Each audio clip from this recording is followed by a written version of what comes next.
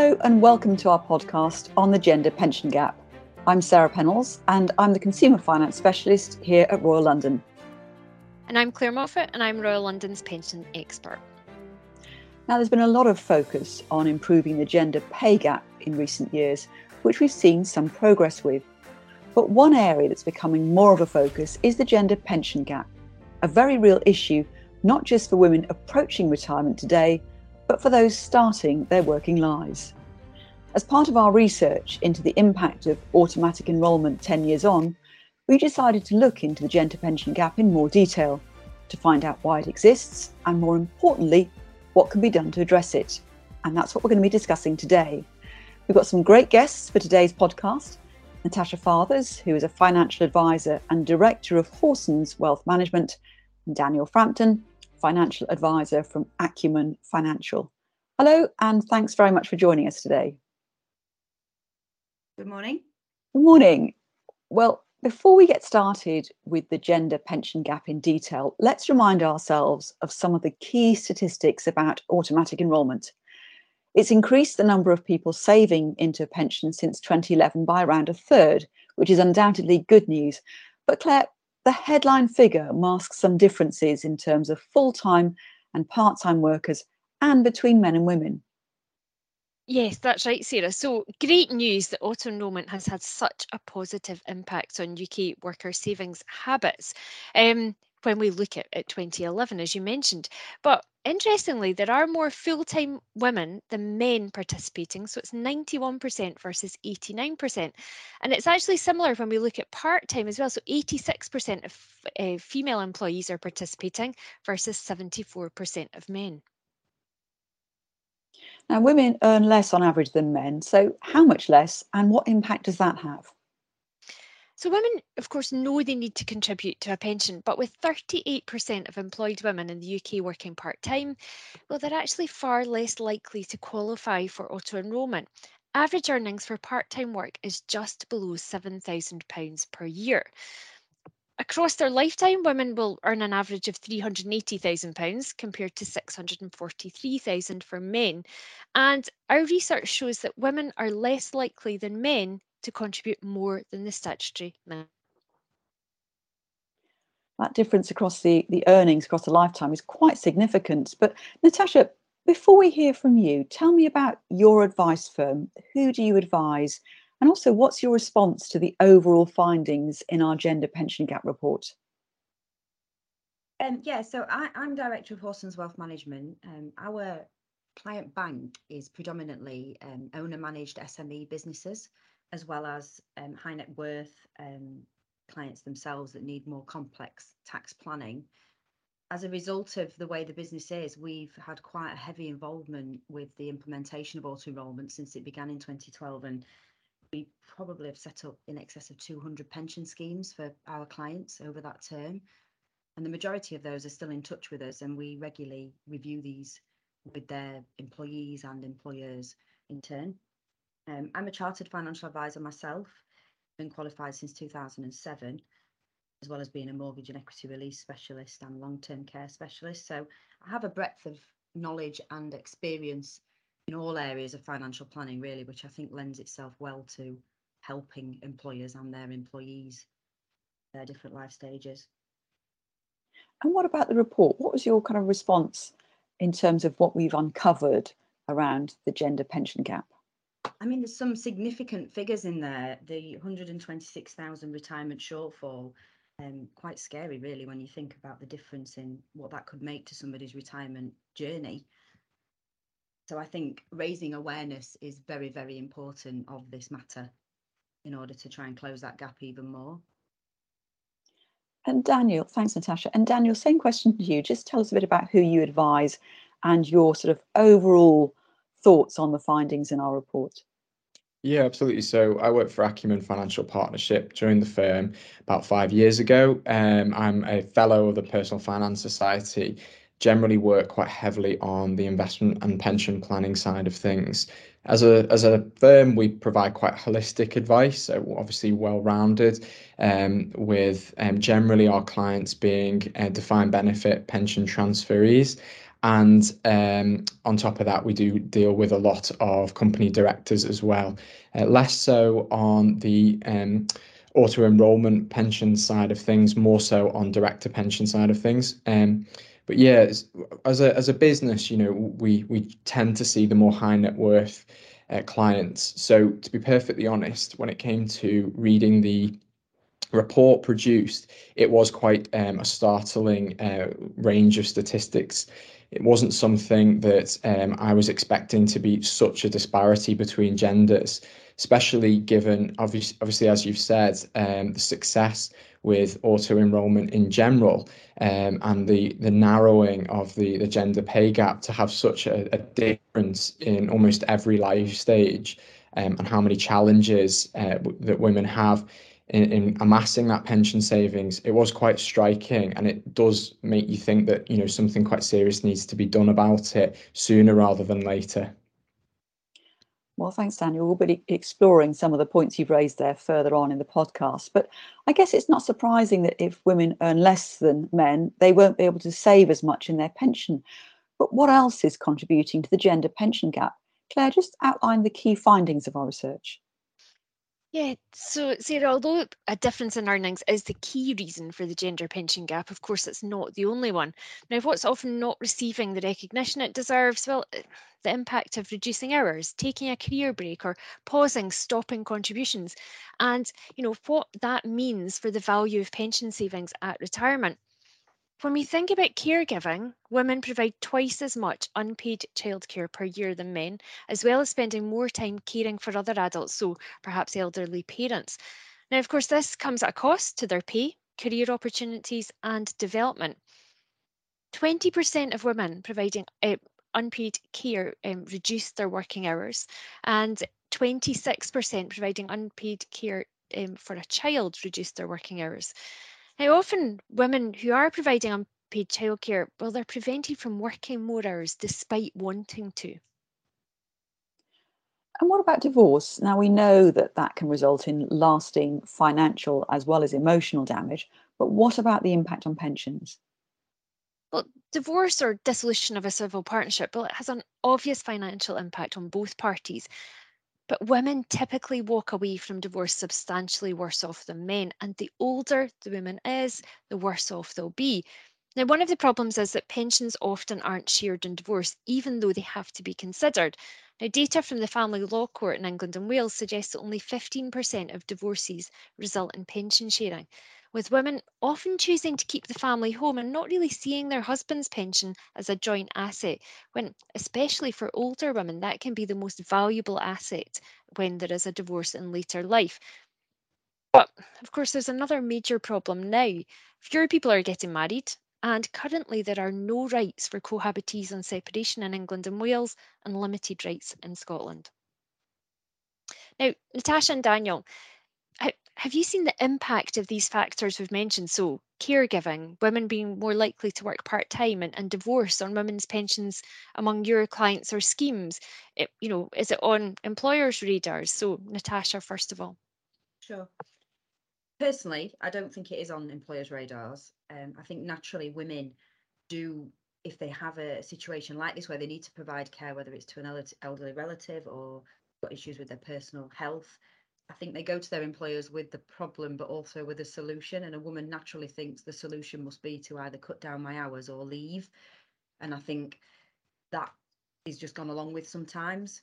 So maybe I'm not seeing anything from employers' perspectives where they're trying to encourage women to look at it from a different perspective. And Daniel, the same question?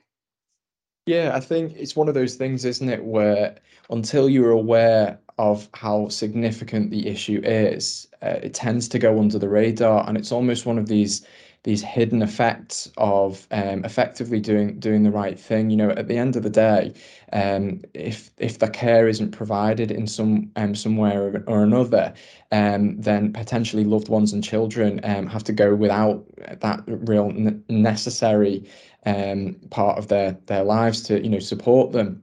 And it tends to be one of those things where it just gets done. So without actually being aware of the issue, I don't think anybody is going to sort of actually act against it. Now, obviously, with the reports that have come out, it's a really good step in the right direction to highlight the issues so something substantial can be done.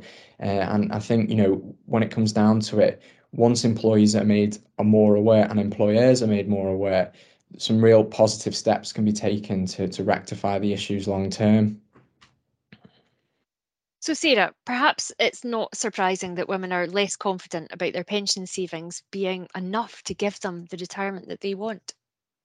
No, I think that's right. And almost half of the women that we surveyed, so 48%, said they weren't confident that their current savings will provide them with an income for the duration of their retirement. And that's compared to 28% of men. So quite a big difference there.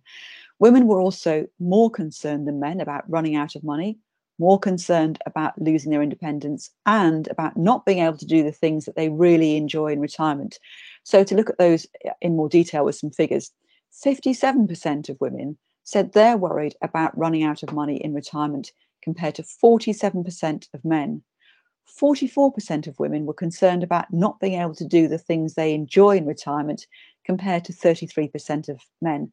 And the report has lots of really interesting statistics beyond that. And many of them do have a gender difference, although not as stark as the ones I've just quoted. And, the reasons you've just outlined around women being more likely to work part-time, being more likely to provide unpaid childcare or care for elderly family members is likely to be part of the reason why women are more concerned about whether they'll have enough for their retirement.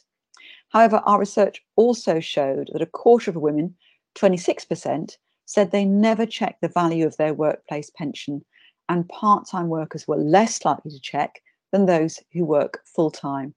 But, as we know, it is important to find out what you have in your pension, because without that information, there's no way you can start to plan when you can retire and what that retirement will look like. So we've talked a bit about working patterns, caregiving, and the earnings gap, and these do all contribute to the gender pension gap. But there's another reason why women can be substantially worse off in retirement, and that's because of the menopause. Claire, just talk us through what our report has found here. Well, we want women to be supported through the menopause. 1 million women have left the workforce due to the symptoms of menopause, and many reduce their hours as well. Now, of course, this is at a time when normally people are saving the most into a pension.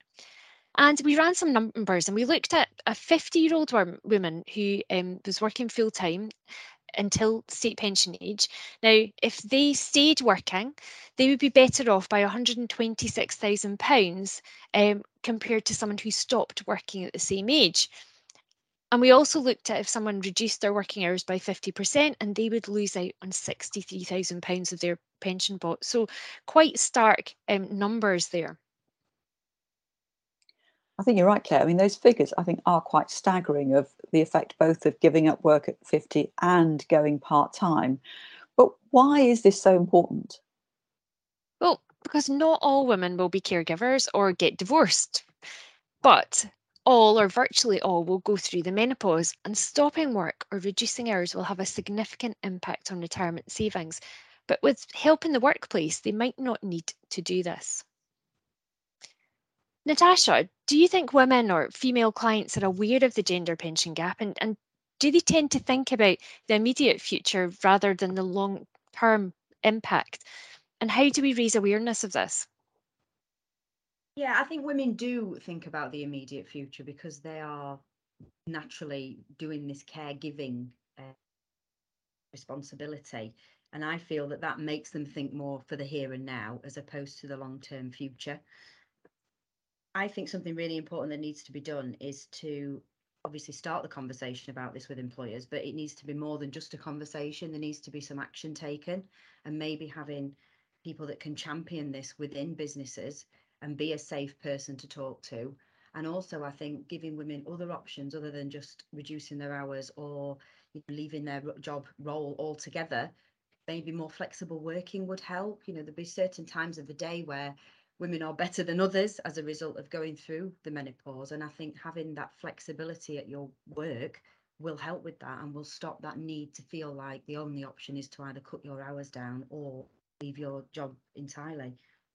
So I think it does need to start with a conversation, but we do need to really implement some action on the back of this as well. And I think naturally women do talk to other women. So I think maybe myself being a female advisor, that does lend itself well to women feeling more confident to talk about their pensions. I certainly don't see women engaging as much as men do with their pensions. Certainly from the auto enrolment, I do encourage people to engage with the underlying investments and think about their own life stage, but not everybody gets that opportunity of seeking the advice to do that. And I think that's really important, to engage. Thanks, Natasha. And you've spoken about engaging with clients and talking about these things, talking to employers. Is the menopause specifically something you think that needs to be discussed more, and will it encourage you to talk more to your clients about the menopause because of some of the findings we've got? It certainly will. I think the figures, as I mentioned right at the beginning, are quite scary, really. And I think the sooner we get those out there and people talking and thinking about it, the better. I think the difference between the menopause, like you've rightly said, Claire, is having children, whether you have one, two, or more, and getting married are a choice, aren't they? Whereas the menopause, women don't really have a choice in this matter. And I think it's very important that it is the awareness is raised with employers so that they can support women through this. Very important. And Daniel, sort of similar questions to you.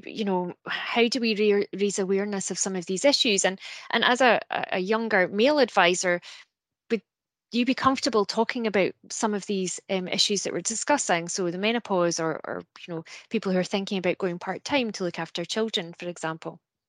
Yeah, I think it's one of those things, isn't it, where people can be as private or as open as they like. And the great thing about being a financial planner is you can build that trust from day one. So with people gaining more and more exposure to these sorts of issues in the media, whether it be via newspapers, podcasts like this, whatever it may be, people feel more comfortable that they understand that everybody, or most women, like you say, are in the same boat, and that it's okay to talk about. It's quite a taboo subject. Health is can be very private to some people. So I think, when it comes to being a financial planner, creating an environment where you can talk about these issues so you can rectify the potential financial repercussions, that's obviously really important. But making sure people are aware that it's not just them, that there are those around them that have experienced similar things, and that there are ways that we can help and rectify the problems. It's a really important thing to get out there and to talk about. I think one of those things with, being a financial planner is helping educate over the long term how, engaging with your pension savings, engaging with your financial plans makes a very, very big difference. Doing things in the here and now can make a huge impact in the future, and when it comes to retirement. And I guess putting things to one side, setting and forgetting, isn't always the best option, especially when you consider that the issues that women are facing are very ongoing, and they are developing as the years go on throughout their career.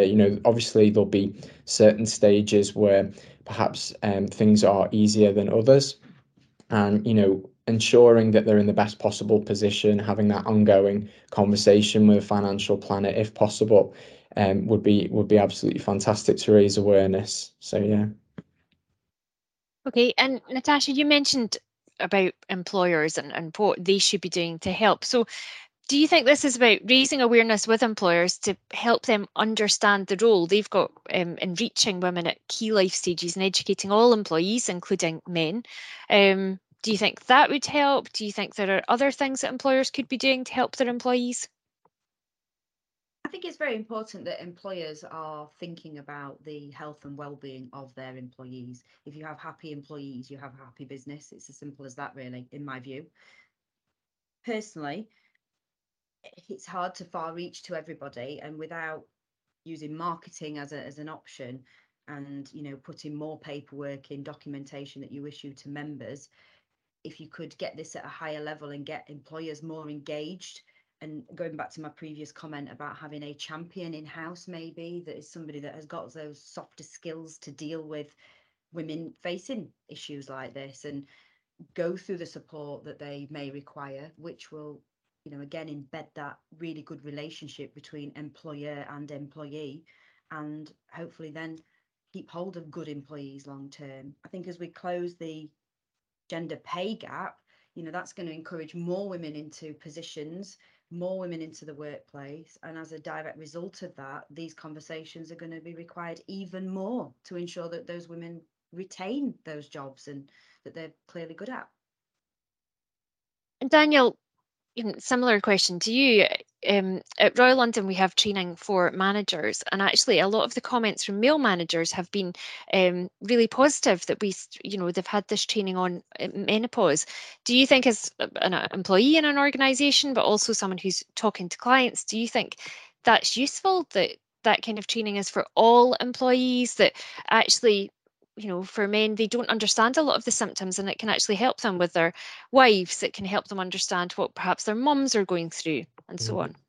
Yeah, absolutely. I think, educating people to be the most helpful that they can be is really important. Making sure that you nurture an environment in the workplace or even at home that is supportive and, opens up conversations that perhaps would have been tricky if, you weren't better educated.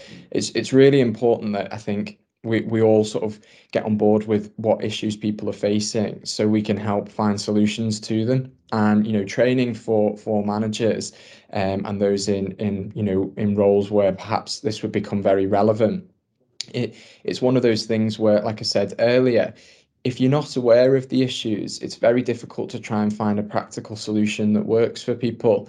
And I think, generally speaking, when you're in a day-to-day of either managing a business or looking after a workflow, managing client expectations, that sort of thing, it's quite difficult to actually take a step back and realize that there's more at play in the here and now. And I think allowing people sort of that time to get that training, it would be massively important to bring this issue to the front of people's minds, but also to allow flexible ways of dealing with the issues, like we mentioned earlier, sort of flexible working, anything that you can do to best support your employees. Without the education being there, we're one step behind actually sorting the problem, aren't we? And a question for both of you. So we've spoken about the fact that sometimes people are stopping contributions, they're pausing, they're delaying starting contributions. Are there any tools and resources that you use to help illustrate the cost of that for your clients or for the companies you deal with? What would happen if their employees did that? So first of all, to Natasha. Yes, indeed. I mean, I'm a big advocate of using a tool called cash flow modeling, which many financial advisors will have heard of. And it is a fantastic visual tool, but you can also print off reports, so copies for people to take away. And we regularly enclose them with clients. And essentially what this can do is it can show not only the ideal journey that you are trying to take your client on financially, but it can also replicate what could happen if they were to make any ad hoc changes at any time. So stopping contributions to a pension or taking a large withdrawal out of their savings. And I think having a visual aid like that can clearly demonstrate the impact that it can have is really, really important. And this can be used alongside the standardized illustrations that have to be given as part of your regulatory requirements. So, your key facts illustrations that show which you as a provider will give to employees of pension schemes quite regularly through issuing general packs. But I think cash flow modelling is really powerful, not only visually, but it also the way it encapsulates that journey and the impact making changes can have. And Daniel, similar question for you. Do you see that cash flow modelling is something that really benefits clients because it's in an easy to understand format? Yeah, I would definitely second that. Cash flow modelling is a huge hugely beneficial tool in illustrating, long-term impact of increasing, decreasing, pausing contributions, whatever it may be. And it gives you an idea, if you are talking to a family unit, and you are talking about the idea that, say, one partner has to go part-time, by illustrating that, you can potentially find practical solutions. And I think, we've talked about it in the past. If a partner has to go part-time to look after the children, you could potentially illustrate with cash flow modelling how perhaps the one that stayed full-time could make contributions to the person that's providing the care, to their schemes, their pensions, so they stay on track. So you can show potentially what would happen if you pause contributions completely, what would happen if you reduced them, what would happen if you kept them at the same level. And you can get a real good illustration of all the different scenarios, so the client's got all of the information to illustrate what it is that what they're facing, but equally practical solutions to rectify any issues. And you've both mentioned there how you help your clients and have conversations with scheme providers. Question again to both of you, and I'll start first of all with Daniel. What do you think providers can do to help advisors highlight this and to raise awareness of the gender pension gap, both with individual clients but also employers? Yeah, I think the illustrations provided by yourselves when sort of doing independent research for this podcast, I sort of had a look around, and it's becoming quite a topic. All the different things that you've illustrated here, the providers that we deal with in general are all issuing their own articles and videos and sort of illustrations. I think just to get the conversation started, that's brilliant. Now, obviously, those that work more heavily in the occupational pension scheme area, where perhaps this issue is most prominent, illustrating these issues perhaps when you set out in the scheme, but then also perhaps in the annual sort of valuation letters, that sort of thing. Any media that can just keep bringing that home, keep bringing that to the front of people's minds, because it's all well and good sort of starting people off on this journey, but as the sort of their lives go on, perhaps they'll forget some of the conversations that they had with a financial planner or articles that they read a few years ago. So it's really important that we keep up with this sort of this media, and we keep up advertising that there are issues faced for whatever reason that could impact the long-term nature of saving and financial planning. So I think just keeping up with it and keeping that at the front of people's minds is really important. And Natasha, your thoughts? So I think it's all about building momentum. As Daniel rightly says, start as you mean to go on. So let's get the employers talking, thinking, but then keep it going. I think we also need to bear in mind that there are various ways in which people do digest information. So you need to be able to either access that via video if that's your preference, or in writing or electronically. So I think we need to allow all these different routes to be available for people in order for them to educate themselves and digest this very, very important topic. And just leading on from that, I mean, not everybody has a financial advisor. Maybe some people can't or don't want to pay for financial advice. What would you say people, particularly women, but not exclusively, should think about before they either stop, pause, or delay making contributions into their pension? And Natasha first this time. Sure. I think the future impact is huge, and it's about bringing that to the forefront of people's minds and the impact that can have. Obviously, the purpose of a pension is to replace your income when it's no longer there. It is as simple as that. And I think people don't always look that far ahead. I think for me, it's about the order of priority. So giving up your pension contributions, is that the first resort, or is it the last resort, and you've also given up other things, other luxuries that potentially you could go without? So it's about what is the order of priority to people, and what should and shouldn't be given up, and then the future impact of doing so. And you could take this right back to the cash flow modelling, but if you're not available to see an advisor or don't have the capacity to do so, then it's really important, I think, when people are considering stopping contributions, that providers have some sort of risk warning there that just makes them stop and think, is there anything else you could be giving up? Do you understand the impact of this? And it sounds a little harsh, I know, but that's the only way, really, I think you're going to make people stop and think. And Daniel, same question to you. Yeah, I think that the idea of sort of almost like a warning would be a good start. I mean, the sort of regulation behind, say, taking a withdrawal from a pension is quite strict. When you first take a withdrawal and you first crystallize benefits, there are various different stages you have to go through before you're given access to that money, to ensure that people are made aware that they're potentially forfeiting how much money they can put in the future, and that sort of thing. Perhaps on pause or on reduction, there would be some form of illustration, like you say, demonstrating the long-term impact of that, just to give people an idea, because it's a little bit like, I know we're talking about pensions here, but it's a little bit like insurance contracts, things like life cover and the like. Often those sorts of things are the first things people cut back on because they're not seeing a benefit in the here and now. And they fail to think about what they might need in the future. And it's very similar with pensions. When you're saving away day to day, each month you put in a bit away, you're building a long-term pot that can support you potentially for the rest of your life in retirement. But what you're not seeing is any particular benefit in the day-to-day here and now. And that can mean that, like you say, it's the first thing that people cut back on. It's not their priority because they're worried about what's happening right in this moment. And they're not thinking, well, hang on, what's this impact in 25 plus years from now?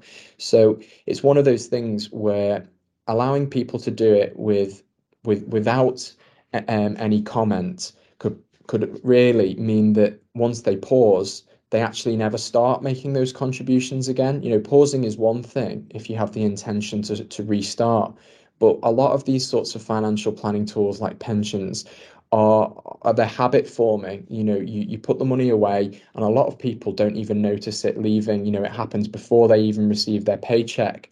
So if you get into the habit of not paying that money away, and you start to think, well, actually, I'd quite like this extra 50, 100, 200 pounds a month to spend, especially if it's relating to starting a family, that might mean that you never restart those contributions. And, long term, that could be detrimental. So giving people an illustration saying this is the short term impact and this is the long term impact, but equally, and ensuring that they are aware that as soon as it is feasible for them to restart or continue at a reasonable level, that they should try and do so, because it will mean that their financial planning in the future will be much easier. Thanks, Daniel. So just to finish off the podcast for today, are there any final thoughts that both of you would like to contribute? So thinking about this problem we've got of kind of engaging women at key life stages, and anything else that you can think of in relation to helping women lose out on these pension contributions. So first of all, Daniel. Yeah, I just think opening conversations up. I understand that not everybody has the privilege of having a financial planner.